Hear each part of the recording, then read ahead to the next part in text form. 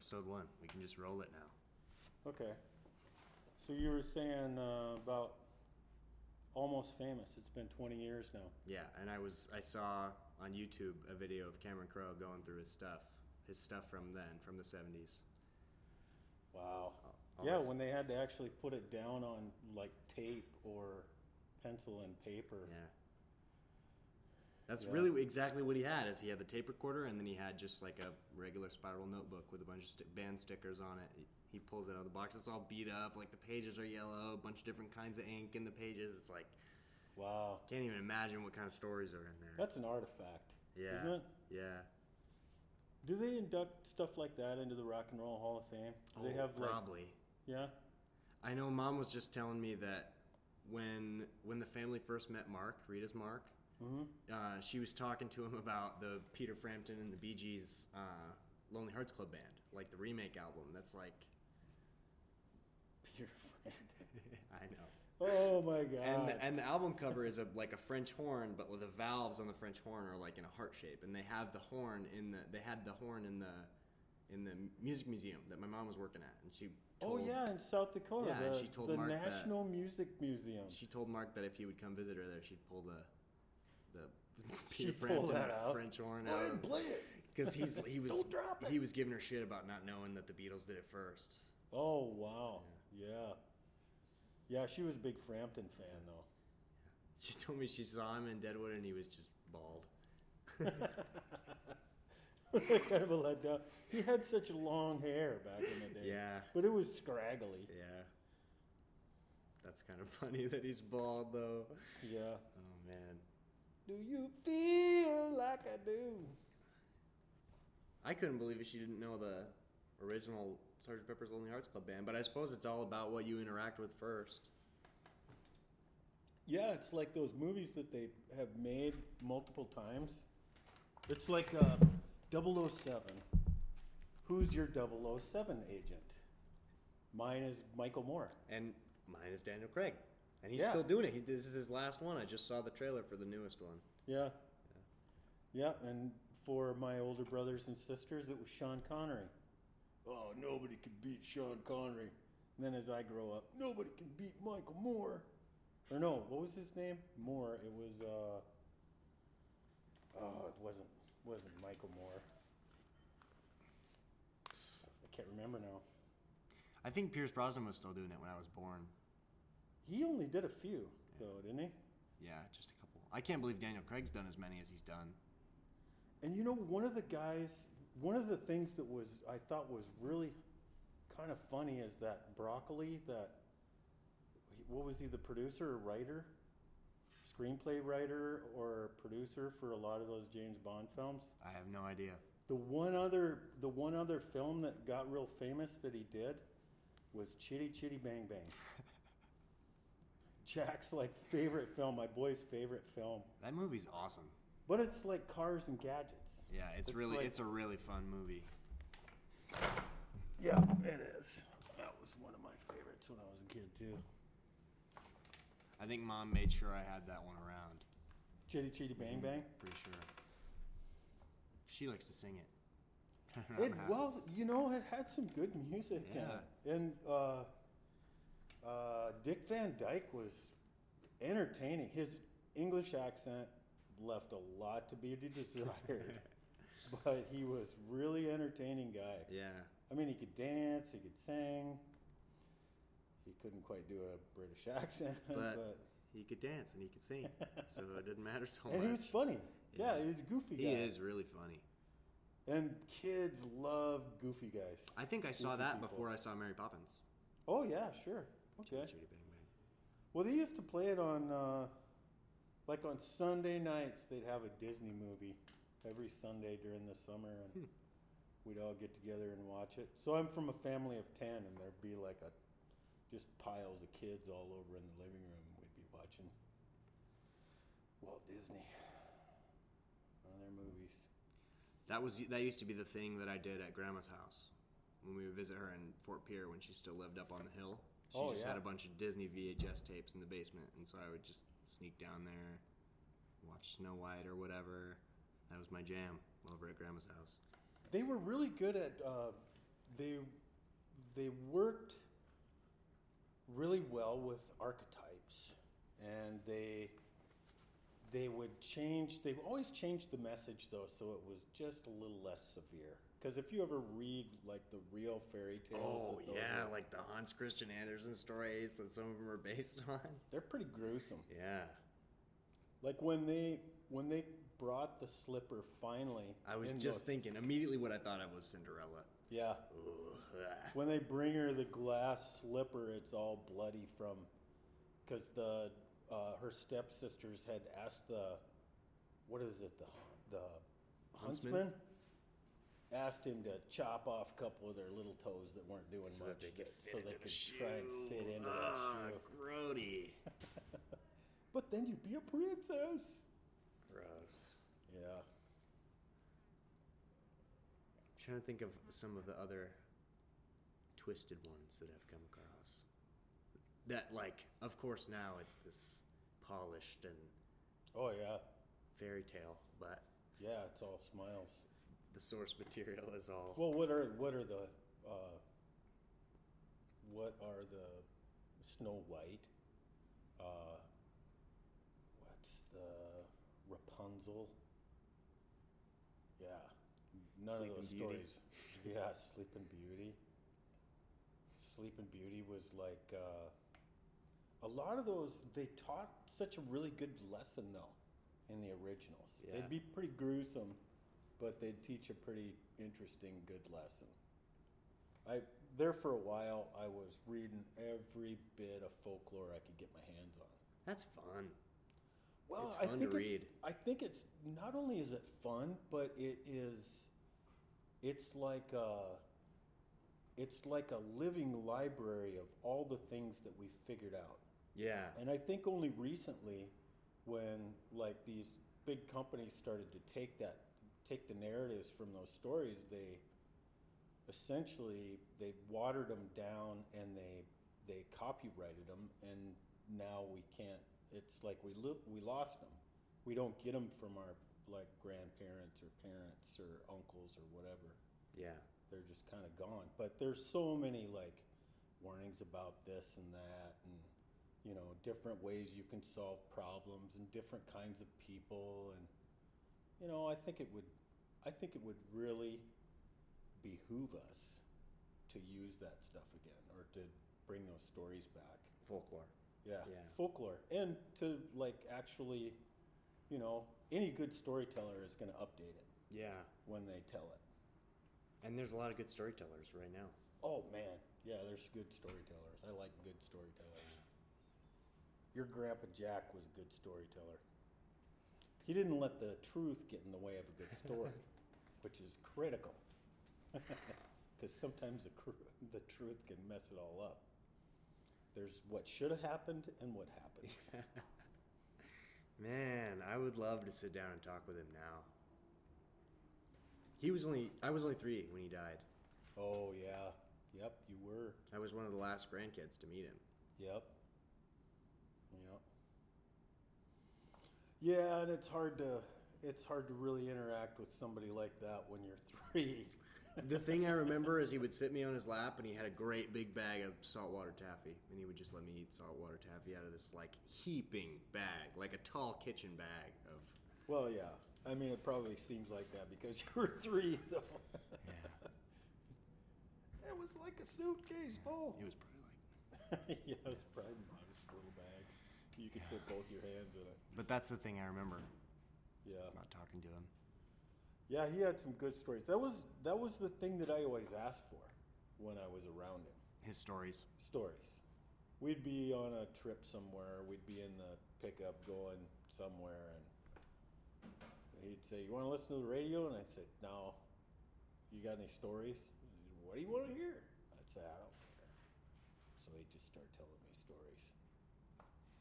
I kind of like to do that when I'm getting to know somebody. Like I don't know them very well. I'm like, "You got any good stories?" Oh yeah. And then you just see what they got. Sometimes they got some really good stuff. Yeah.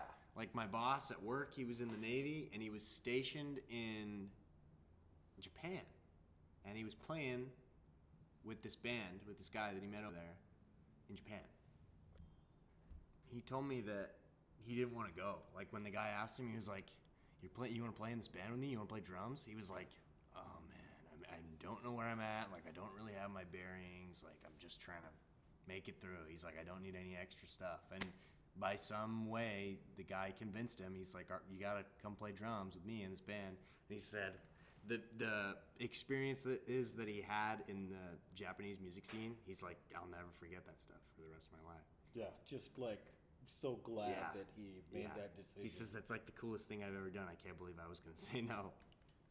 Yeah, saying yes is a pretty powerful thing. Even when you're like, you kind of will see these opportunities arise sometimes, and it's possible to just let them go, but if you seize them, you'll feel better. It can be a big change. Yeah, I've had a couple little things like that, I suppose. I kind of like that feeling where somebody asks you if you want to do something and you're like, I don't know how I'm going to do it, but I'm going to say yes. Sure. And you're like, figuring this out is going to be the fun part. Figuring out how the hell I'm going to do this is going to be the fun part. Yeah, and it often is. Just kind of diving in. Yeah, it is. It can be pretty fun. So what was the thing that, I wanted to ask you this. What was the thing that got you into music? Do you have like is there a memory of like when you decided, okay, I am going to be a musician? I can tell you about when I got my first guitar, and then there's a big gap, and then there's when I started playing guitar, if that makes sense. Sure, yeah. I was like probably 11 or 12. We were in Brookings, South Dakota. Me, my mom, and my godbrother Nathan. And we were in just a pawn shop, just poking around.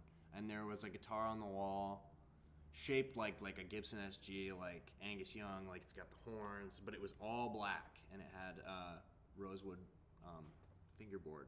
And it had I still have this strap that was on my first guitar. It had a black strap with a white lightning bolt. I was like, that is the coolest looking guitar I have ever seen in my life. Yeah. And I think it was $80, but Mom talked them into selling it to her for $75, and they threw in a little crappy amp for like $5. Ooh. It was just like a little first act Walmart amp. It was that big. Just enough to make some noise. And so I think that day we went back to Grandma's house in Madison, and I was playing Iron Man in the basement. Oh, really? Yeah. So you already figured out Iron on Man? one string, just like yeah, that's the one like everybody figures out. That or like Smoke on the Water. Yeah. Those are the ones. Are you filming? Yeah. So I was probably 11 or 12 then, and then it was a couple years, and then Mom got a really nice acoustic from a friend in Rapid City, and when I played it, I was just like, this sounds so good, I have to know how to make it sound better.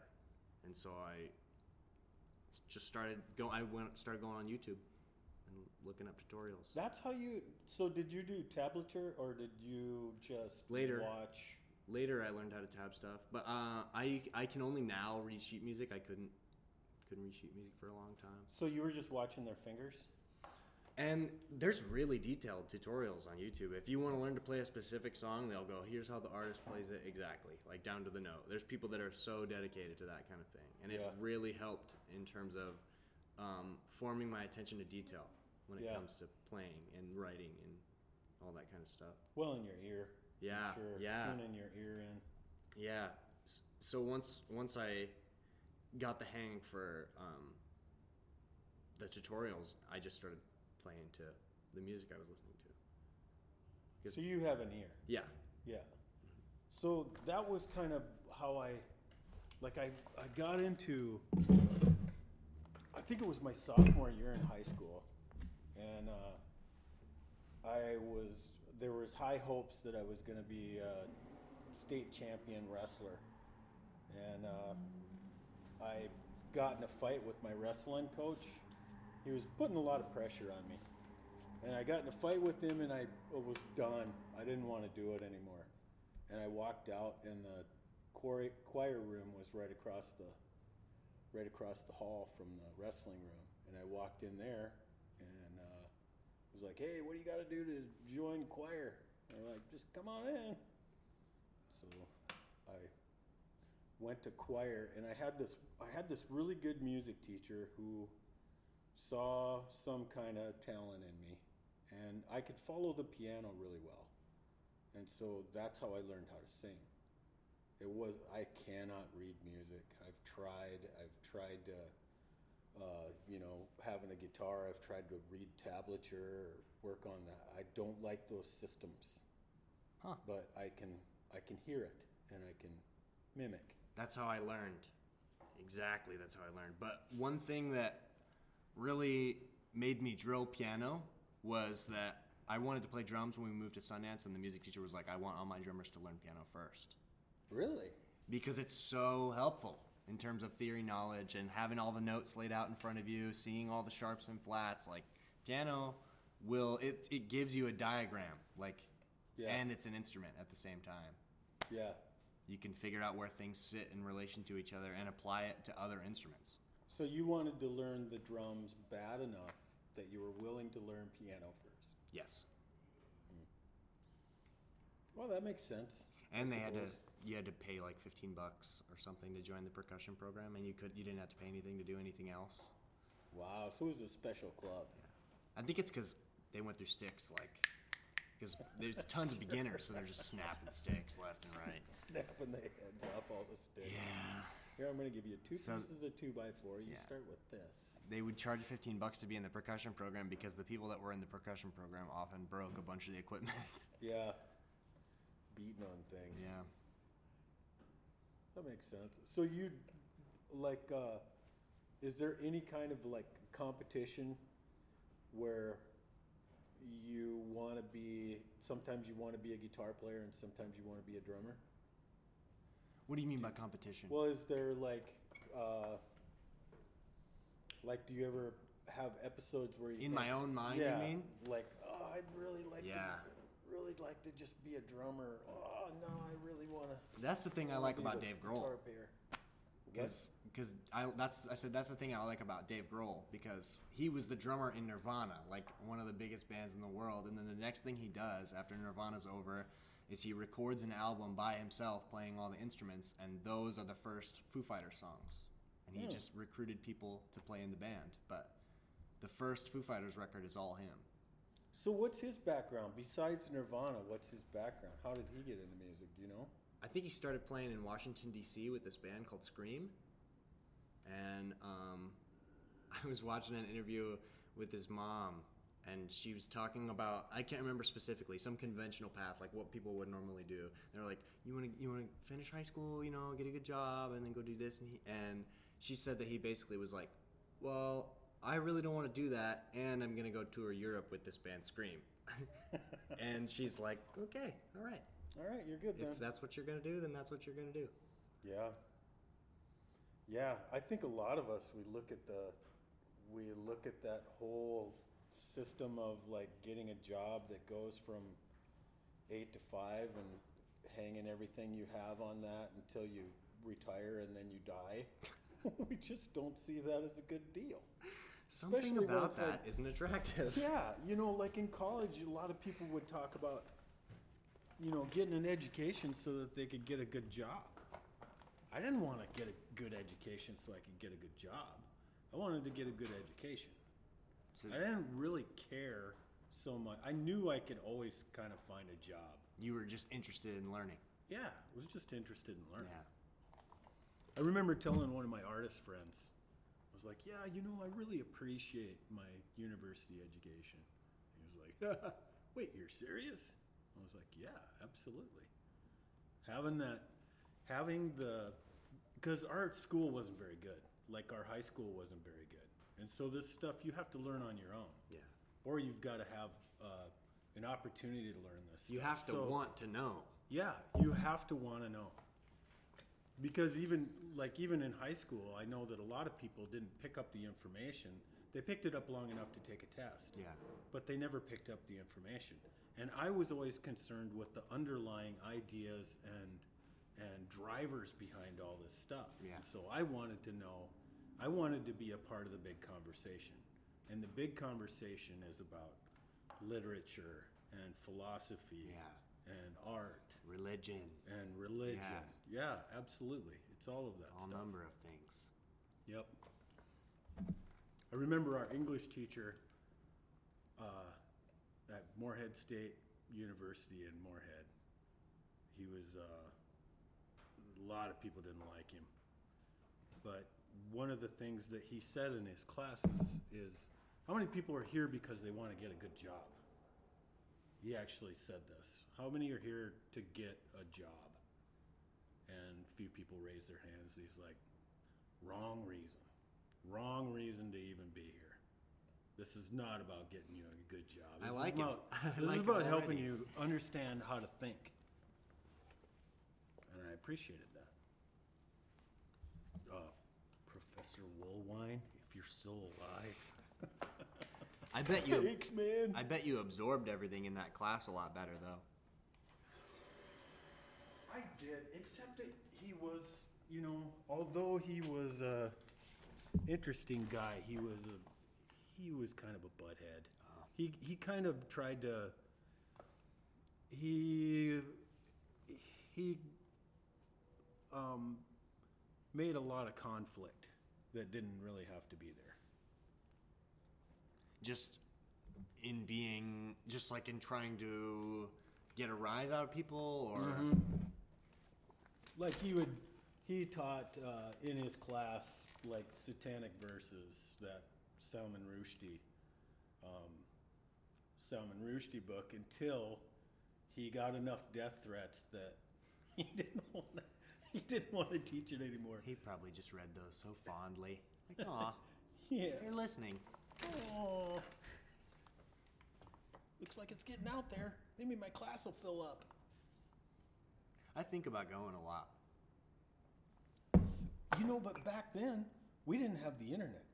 Like, one of the things that is so amazing to me now is that if I get on a train of thought where I want to know something, it's at my fingertips. I don't even have to go to the library. You can pursue it to the ends of the earth if you want to, for you hours. You can take college classes online. Yeah. They don't have to go anywhere. Yeah. I mean, you don't have to get a grade out of it. You don't have to pay, $100,000 and be in debt for the rest of your life in order to get it. The information on YouTube alone I know.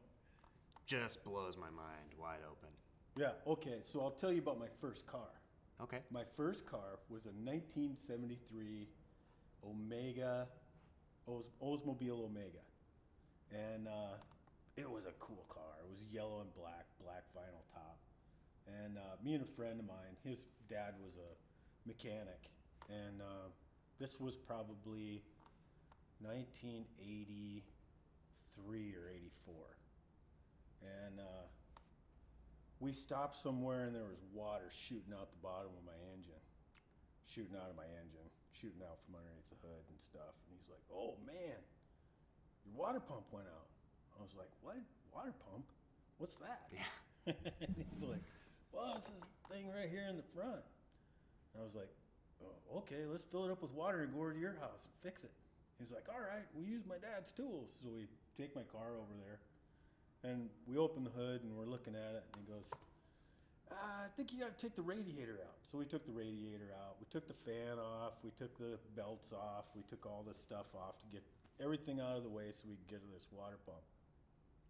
Then I was like, okay, well, what do we do now? I said, let's just take it off and take it over to the auto parts store. I was like, okay. So take it off, take it over to the auto parts store. And, back then it was like the people that were working in the auto parts store were motorheads. They were they were all about that They're stuff. like, you don't know? Yeah, you don't know how to change a water pump? Yeah. So then you're like, okay, well, how do I put the new one on? And they're like, well, you got to scrape off all the stuff, blah, blah, blah. And so they walk you through the whole thing. And hopefully you're paying attention because you can hold all that in there. You have no other way of finding it out unless you want to buy a Chilton's book, which was what they would try to do. Well, you can buy a Chilton's book and that'll tell you exactly how to do all that stuff. But that was like $50. Yeah. That was way too much. You know how many tanks of gas Just there was tell back me. in the day? Yeah, just tell me. So we got the new water pump on, and away we went.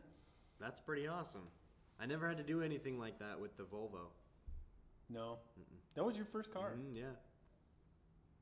What was that? Like a 1.8 or something like that? I don't know, honestly. It was a Volvo. You don't have to know unless you have to work on it. Yeah. I guess. Yeah. But one thing about it that I think was really good is that I never had any hesitation about tearing stuff apart after that. It's like, what's the worst you can do? I mean, it was a $350 car, so what's the worst Whatevs. you can do? Yeah, whatevs. Push it off in the ditch. That's not mine. I've never seen that car before in my life. Oh yeah, grab my books out of there. Yeah, that was my first car. Did it last you a long time? It lasted me probably about, I think it was about 2.5 years. I ended up cutting the top off of it. Took a torch and cut the top off of it so I could have a convertible. Cool. Yeah, it was right before I went into the Navy. So I had it like 3, 4 years. Yeah, I had it quite a while. Cool. Put some hydraulic shocks on the back. I was gonna say, if you jacked it start up. your career with it working on it, then it's probably gonna be all right. Like if you started your relationship with that car changing the water pump, then Yeah. Yeah. Then the whatever rest of you it's- run into, it's like you just gotta approach it with the same vigor. Yeah. Take the crescent wrench and your meat hammer and your screwdriver out of your toolbox and get to work. Yeah. But that's, it's like that self-directed exploration. I think it's important. And there were like the first ranch that I worked on as a kid, the guy had all kinds of little weird things that he would do to fix his stuff. Just ways to like keep it running until we could work on it. But he knew how to do everything. And so I remember like, have you ever seen like somebody use a bubblegum wrapper for a fuse? So you put that bubblegum wrapper around your fuse, that little bit of aluminum foil, and you just shove it back in when you don't have a fuse. And it works. And it works. And it'll kind of blow out kind of at the same amperage if you use the right kind of bubblegum wrapper, I guess. Dang. I had no idea about that. And he had another thing where if the spark plugs weren't firing, he would use a little piece of wood and he would jump the plug wire on the top of the spark plug and it would help it work. Like I'd seen him do that out in the field on my tractor. But he was like, this guy was a World War II veteran who was a radio repairman and then goes back and works on a ranch. And when you're 35 miles out into the country and it's all gravel road going into town, you figure out ways to do stuff. Yeah, I suppose. So he had like welders and all kinds of shit, all kinds of stuff. His bag of tricks must have been pretty deep. Oh yeah, he had a big bag of tricks.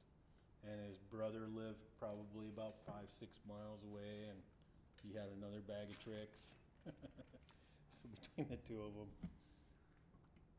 I feel like a lot of people my age just don't know how to do stuff. Don't know how to, like, apply themselves.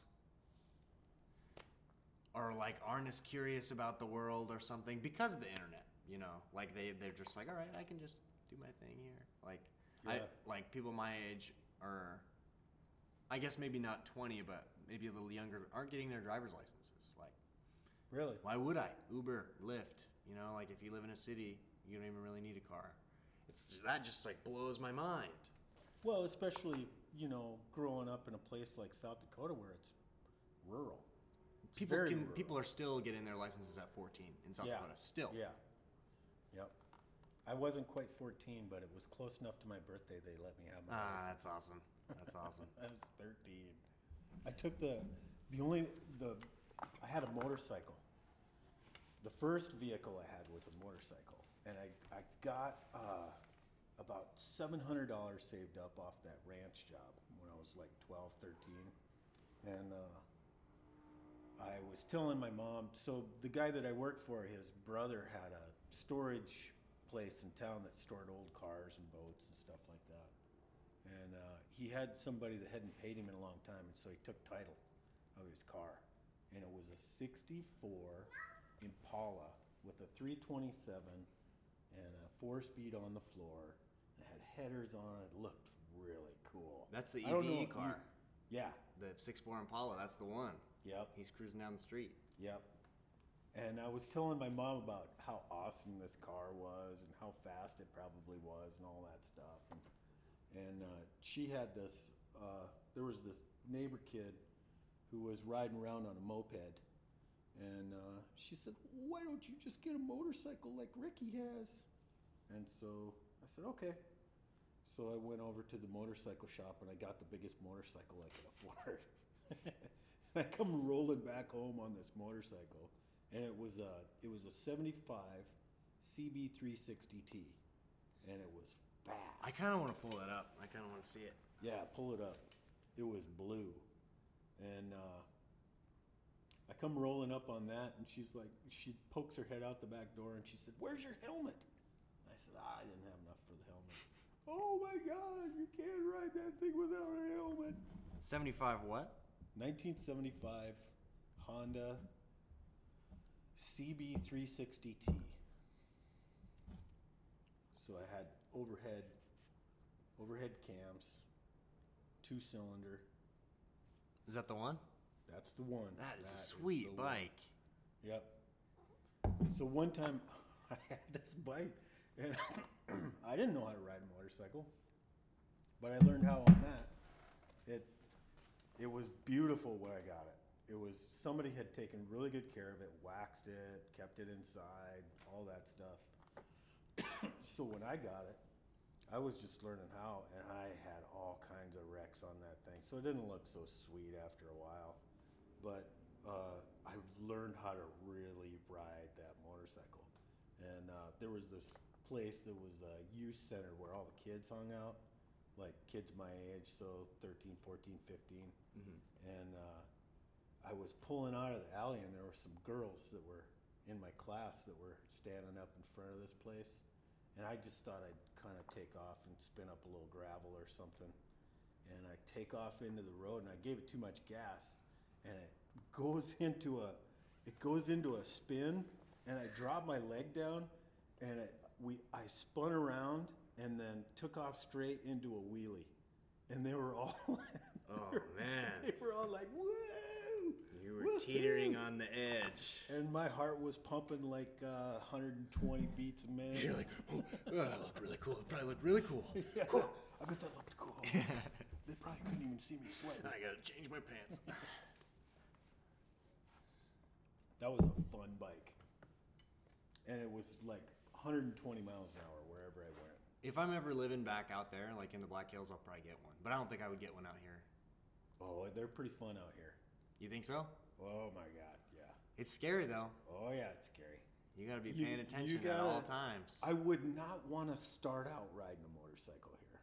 I think that's what I mean. Yeah. Yeah. Maybe I'd go back and see if Jess would give me a good deal or something. Yeah, maybe. He's talked about it before. He's always got a few. But I wouldn't get any of those British bikes. They're just notoriously bad. The last one he had me looking at when I was curious about it was a Honda Trail 90. Trail 90. I think you're too big for a Trail 90 though. I probably wasn't then though. How old were you? This was probably 3-4 years ago. Yeah, probably not. I would have been a lot skinnier, so. Yeah. Yeah, like when I got that Honda, I only weighed 120 pounds. So that thing would just fly with me on it. That's awesome.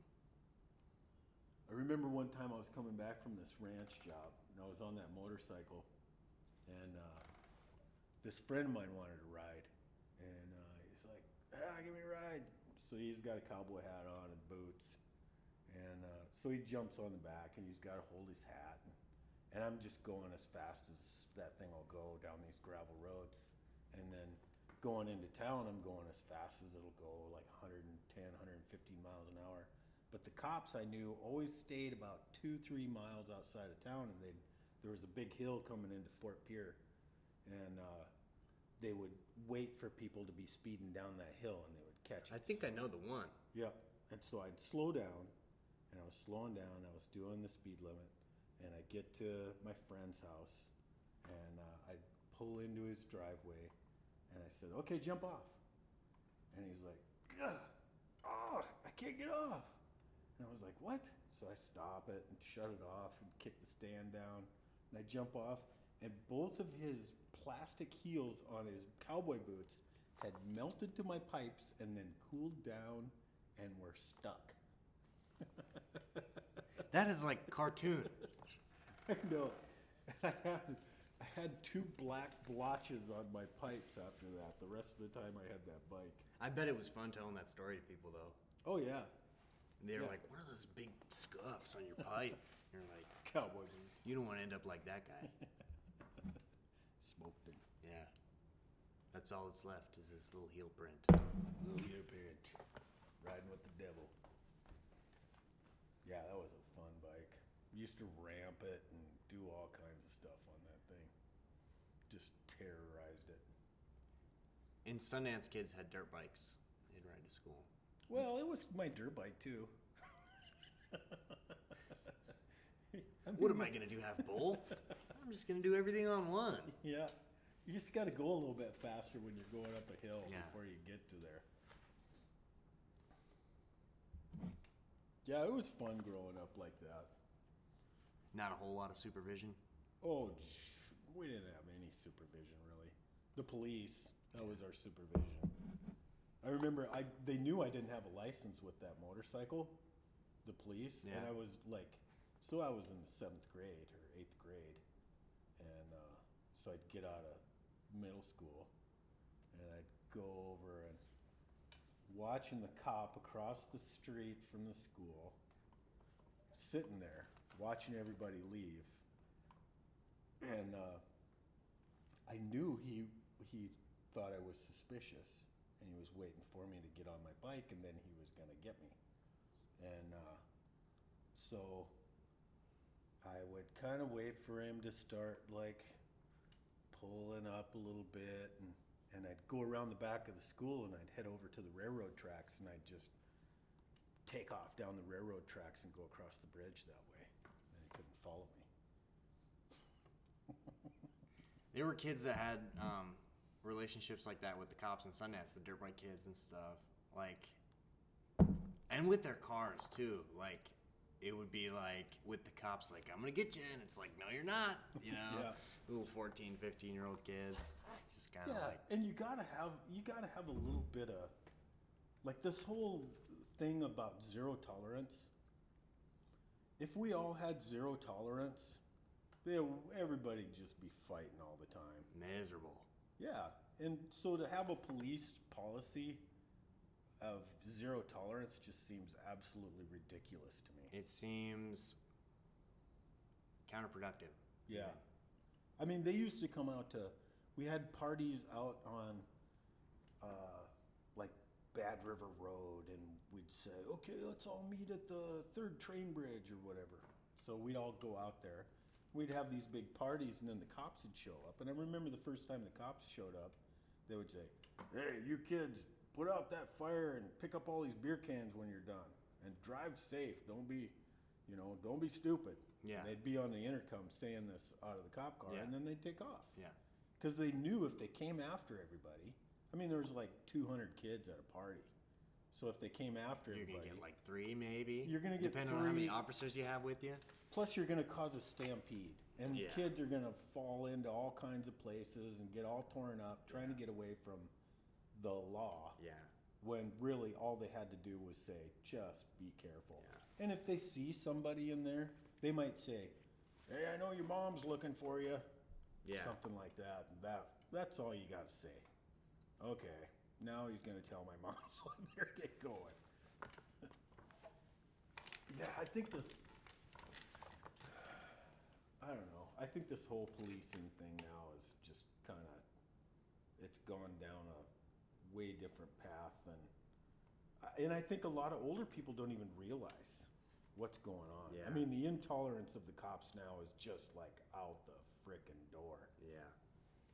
It's because I know that people don't want to talk about this, but a lot of those guys are just like, I'll show everybody.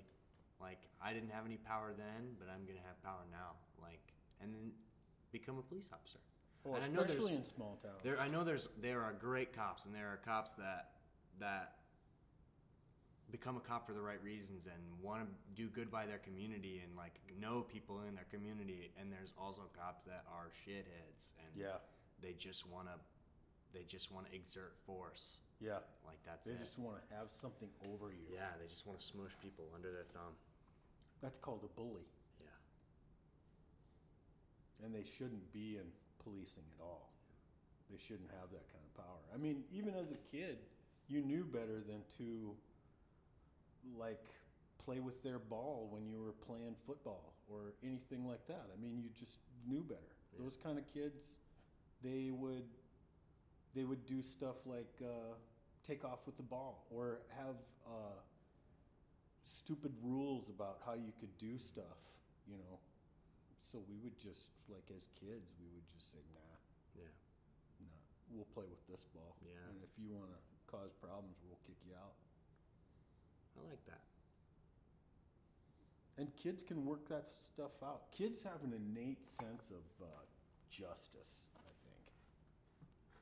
They know what justice and fairness is. And before they learn how to lie, it's just like, this is what's wrong and this is what's right. So are you going to adhere or... And they'll call people out. I love that. I love when little kids are so blunt like that. Yeah. Me call too. people on their bullshit. Yep. It's a good thing. Yeah, it is. And it's really funny sometimes when kids have no filter. Oh, yeah. Yeah, those are the best kind. That's the kind of kid I was. I think that's why I got along with a lot of those older folks when I was a kid. My dad would take me around with him. Before I went to school, you know, he'd take me around with him and go to like the saddle shop and go to the stockyards where he worked and the sale barns and all that kind of stuff. Of course, all those guys, they're also teaching you like how to know when somebody's pulling your leg. That was another big thing, the con, you know, that they would do on little kids just to see if they would figure it out. You know, they would work up some pretty elaborate cons. The people that Grandpa's friends, or? Yeah. Well, like one time, I remember one time we were going from, let's see, Presho, South Dakota, back to Fort Pierre. And we were in his company car. He was a brand inspector. And, well, he was a brand investigator, but also an inspector. And we're cruising down the road, and he said, "Hey, you know who Batman is?" And I said, "Yeah, of course I know who Batman is, you know. I'm a big fan of Batman." He said, "Should we call him up on the two-way?" And he had the two-way radio in there, you know, and he's got a badge and a gun and siren and a light and all that stuff. And I said, "Yeah, let's call him Batman." And so he goes, "Batman, this is Jack Nelson. Batman, come in." And this guy gets on the phone, or gets on the other end, and he's like, "Yeah, this is Batman. What can I do for you, Jack?" And he's like, "Oh, I was just wondering if anything going on, if you needed any help with anything." Change the tire on the Batmobile, you know, whatever. Yeah. And so this guy is like, "Well, actually, we've got some bad guys cornered and blah, blah, blah." And Dad, like, flips on the lights and flips on the sirens. And there's nobody on the interstate, you know. and he just hammers it, and so we're doing like 100 miles an hour on the road, and I'm just like wringing my hands, knowing that I'm gonna get to meet Batman, and then like 5 minutes later he gets on there and he goes, "Oh, we got her all cleaned up, Jack. Thanks for calling in to help, but bummer." It's pretty elaborate. Yeah. You know, there was one time in Vermilion, I was probably only 3 or 4, but it was around Christmas, and we were sitting in the kitchen, and I think I was sitting on the floor, like playing with my toys or something, and Jim came in, dressed as Santa Claus, and I knew that it was my Uncle Jim. Sure. Ho, ho, ho. Yeah. Even then, though, I was 3. I knew it was him. Yeah, Dad dressed up like Santa Claus one time, and Dad has got the same color eyes as me, and green. Yeah. And so he comes in the door, and I'm still in my pajamas, and I'm looking at him. He's all dressed up in the Santa Claus costume, and I go over to my mom and I said, "I think I know this guy." And she starts laughing, and she can't stop, and I'm like, "Anybody help me here? I think I know this guy," you know? And it just scared the crap out of me, you know, because I thought I knew him. I feel like I'm seeing into Santa's soul right now. Yeah. But yeah, childhood is full of elaborate cons. Yeah. And you know, it's like the tall tale. That whole American tradition with the tall tale. Yeah. You ever read through those? John Henry, my favorite. That's more of like a legend. So the tall tale will grow more and more absurd until most people can't accept it anymore. So it'll start out as this great story, and then that'll be an absurd thing that will happen, and then another absurd thing that will happen, and until you finally can't, nobody can accept the tale as being anything truthful. But it's like that con. And, you know, it's a way to measure somebody. If you're telling somebody a story and they get all the way to the end and go, "My God, is that all true?" Then you know they are essentially a fool. Yeah. And in a vast rural land, and when you're not good at small talk and stuff like that, it was a way to check somebody out. Huh. I didn't even think about that in terms of how people operated out there. But it makes complete sense. I feel like that was something that was prevalent the whole time I was out there, as people were messing with each other. Especially, like, I don't know, just people, good-natured fun a lot of the time. Just kind of giving people shit, you know. Yeah. But you can also tell a lot about somebody from how they take the story. Yeah. In terms of what they believe, you mean? Yeah. I mean, the idea, to me, like, I look at, like, the things like that people still believe that beyond any kind of reasonable level, like Bigfoot, Sasquatch, stuff like that. Oh, those tales would scare the crap out of me as a kid. Bigfoot? You know, because your world's pretty small. Yeah. And so you don't know what's out there. And so these tales about stuff like that would just scare the crap out of me, because I'm like, well, what if Bigfoot started coming around here? What if he lives in Fort Pierre? Yeah. But, you know, as you grow older, you realize, okay, that's... You start to smell bullshit sometimes. Yeah, you start to smell bullshit. But some people, and especially with, like, the internet now, that's one of the other things is, like, so all the information is there, but there's no gatekeeper. Yeah, how much of it is proven is the question. Right. So how do you establish the base by which you have your beliefs? one of the things that people talk about a lot when it comes to the modern age of technology is that it's advancing way faster than we can regulate it. Yeah. Way faster than we can come up with laws, way faster than we can prove or disprove everything that's on it. It's just growing rapidly. Yeah. Yeah, without any kind of editing or laws or gatekeepers of any kind. And originally, when the internet first started to become popular, I remember this time, and people were adamant about it being free and open. And, that sounds great. Sounds great. And initially, it was great. Like, you'd go to these websites and people would just put out all this stuff about all these things that they knew. And they would just have a website about, their hobby or their profession or whatever. And it would all be accurate, and people would come and visit it, and, it was great that way. But it didn't take long for it to just become like a place where anybody could spew any kind of opinions, facts, masquerading as facts a lot of times. I think there can be some value to that in terms of expression when it comes to lack of censorship. Absolutely. But you do lose something when there's no regulation. Yeah. See, that's the whole thing about like the whole net neutrality thing that was going on. What was that? 2 years ago, when they were seeing if net neutrality was going to pass. Do you remember that?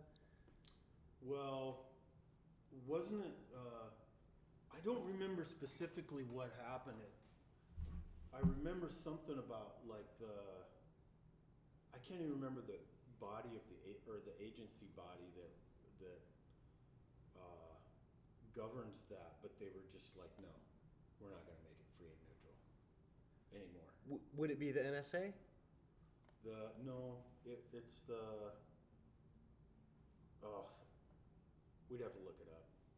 I can't remember. Internet regulatory. Yeah, it was one particular guy. I don't even think they kind of were at a weak place in their leadership when this happened, where they just gunned it down all of a sudden.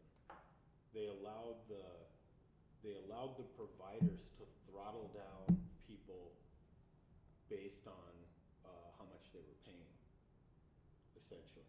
And they never had that before. Everybody was getting the same access before, and now they've like throttled it down so that not everybody has the same access. There's a lot of nasty shit going on the internet. Oh yeah, absolutely. Malicious, nasty shit. Well, it's like putting on a mask or something like that, where people's you can be anybody you want. People's sense of anonymity, like they get a VPN and they're just like, nobody can touch me. Yeah. Yeah, and some of those people, like, they create layers of, they study it and they create layers of obscurity to stay private. And they'll do awful stuff. They'll say awful stuff. Have you ever seen Catfish? No. Do you know about it? No, and I'm not even really sure what catfishing means. So, the show Catfish specifically, I'm not sure if that's where the term originated, but it's it's an internet term now. But Catfish was a documentary that this guy, Neve Schulman, made. He fell in love on the internet with this girl on Facebook, I think, and goes to meet her, and she's like 56 and married and has kids and like is totally not who she says she is, and is not, and like the woman in the pictures is her daughter and is like away at college, and there's like a whole mess of information going on. She's in love with him, this woman that is pretending to be her daughter with a fake name, like using pictures of her, and the show is just Neve and his crew going around and helping out people who've been in similar situations. Like, they're like, hey, Neve and Max, I think that I'm being catfished. Like, this person isn't who they say they are. I've been talking to them for months. They never FaceTime or call on the phone. Like, it's always in a dark room or whatever. And so they just track down people that aren't who they say they are. Huh. And get closure to these people who are in relationships with total strangers. With a lie. Yeah. Well, and then the jump from that to, what was that show that was about that guy that fell in love with the computer program like Siri? Her. Yeah. Great movie. So it's a small jump from. Yeah, she's an operating catfishing system. To that. She's entirely digital. Yep. AI. Yeah. That's a great movie, though. Well, and I think now that they're working on stuff like artificial intelligence, we have to look back at our, what makes us unique. The soul. It's like, yeah, well, I think even more than that. There was this big discussion between Pablo Picasso and some of his contemporaries at the time. And they were talking about how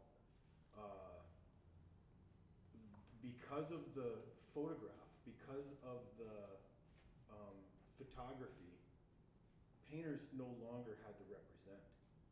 And so what was unique about painting then? And what was why would we keep it? And so they started talking about this issue, and Picasso decided that he didn't have to just show one thing, like a photograph. He could show movement. He could show multiple silhouettes of people. Like double exposure, kind of. Well, but even like quadruple yeah. or to the 16th or whatever. So he starts doing that kind of stuff. But I think we're at a moment again where if you look at something like artificial intelligence, the way that they're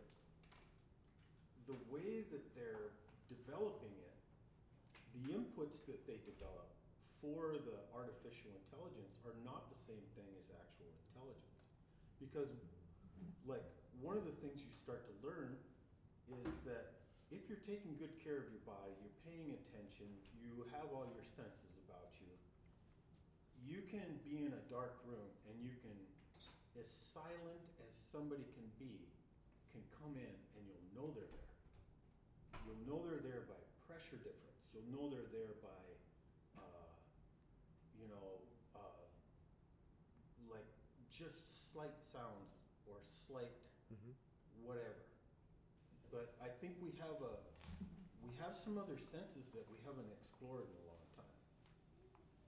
I think there are things that we can feel and taste and touch and all this other stuff that you're not going to be able to replicate. You're not going to be able to replicate it with what they have now, because the inputs are different. I mean, a lot of times, like you hear people talk about chemistry when they fall in love, and the pheromones or just the energy around somebody. They don't have to say anything. They don't have to, and things like facial expressions and being able to read facial expressions. I think that we're not involving that in our artificial intelligence. I think what they're trying to build is almost. Do you know about deepfakes? Yeah, but still, they're doing it. They're doing it without. It's too limited. I feel like it's way too limited still. I think we're still so far superior. And I'll also mention this, that back when hydraulics were a big thing, where hydraulics were a new and big thing, people started thinking about their brains as being a hydraulic organism, and that things were moving around, and that's how they were getting their ideas. And like that they're like the way people talk about their brain being a computer now. Their nerves would send and receive information like a hydraulic system, is what they're. Yeah, and their brain would work like a hydraulic system, and so their consciousness and their thought was the hydraulic system. Okay. And so they would think of their brain in this system. And now they do the same thing with computers.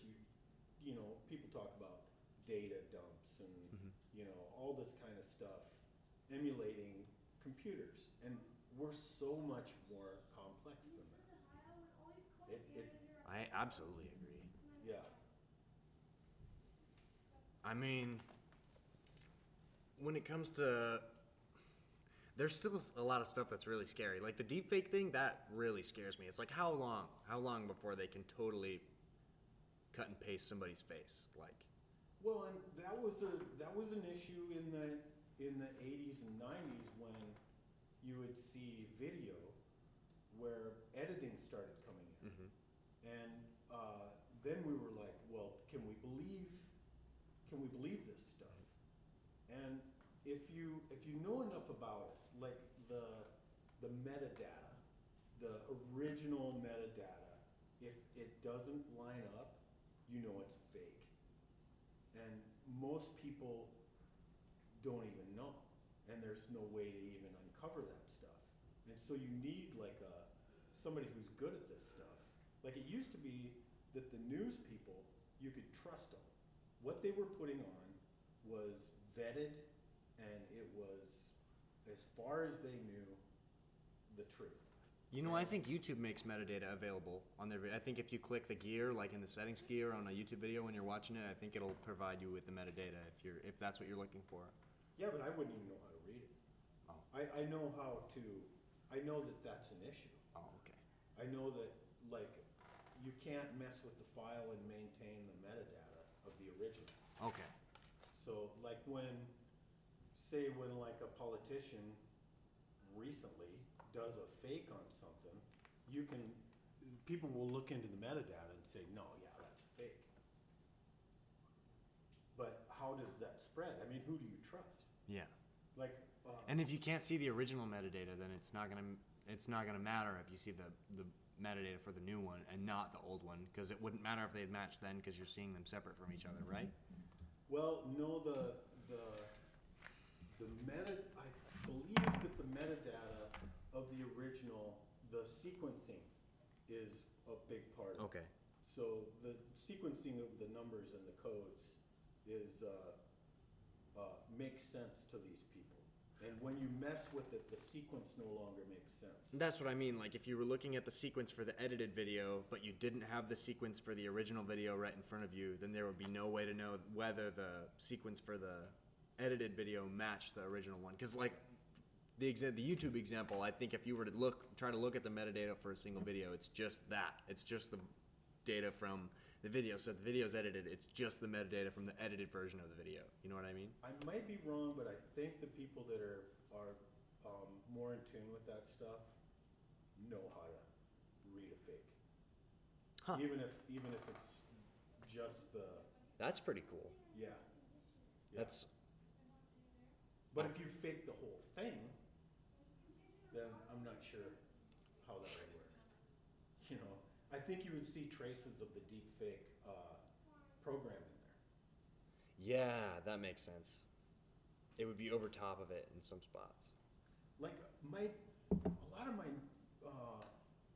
know-how about electronics. So I was in the Navy for a while, and for 2 years, all I did was study electronics and electricity and digital and servo synchros, radars, all that kind of stuff.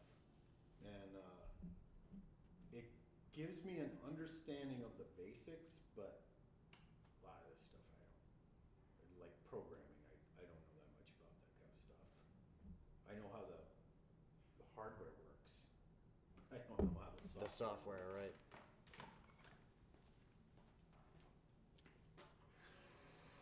You know, it's probably getting close to the point where we should wrap this episode up. Okay. How do you want to wrap it up? In a bow. What's that? I said in a bow. In a bow. Well, I think this is just kind of, it feels like just rambling talk. I can set it even as episode 2 if we want to. I'm planning on writing a bio. Oh, okay. So it could make sense as a first episode if there's a bio, but Okay, yeah, that would work. we can talk about that. So you want to make some kind of like thing that you say every time? Oh, I just mean just a little like paragraph on wherever we end up releasing it that just says what it is and what we're about. No, but I mean to wrap A sign off. What did Burgundy say? Stay Ron classy. Burgundy. That's his Stay thing. classy. Stay classy, Emeryville. That's They probably deep have under the basement of the Salesforce Tower in San Francisco. Coming to you live. Not really. Oh, and that story about Batman is really about Batman. But you didn't hear that from us. Okay. Goodbye.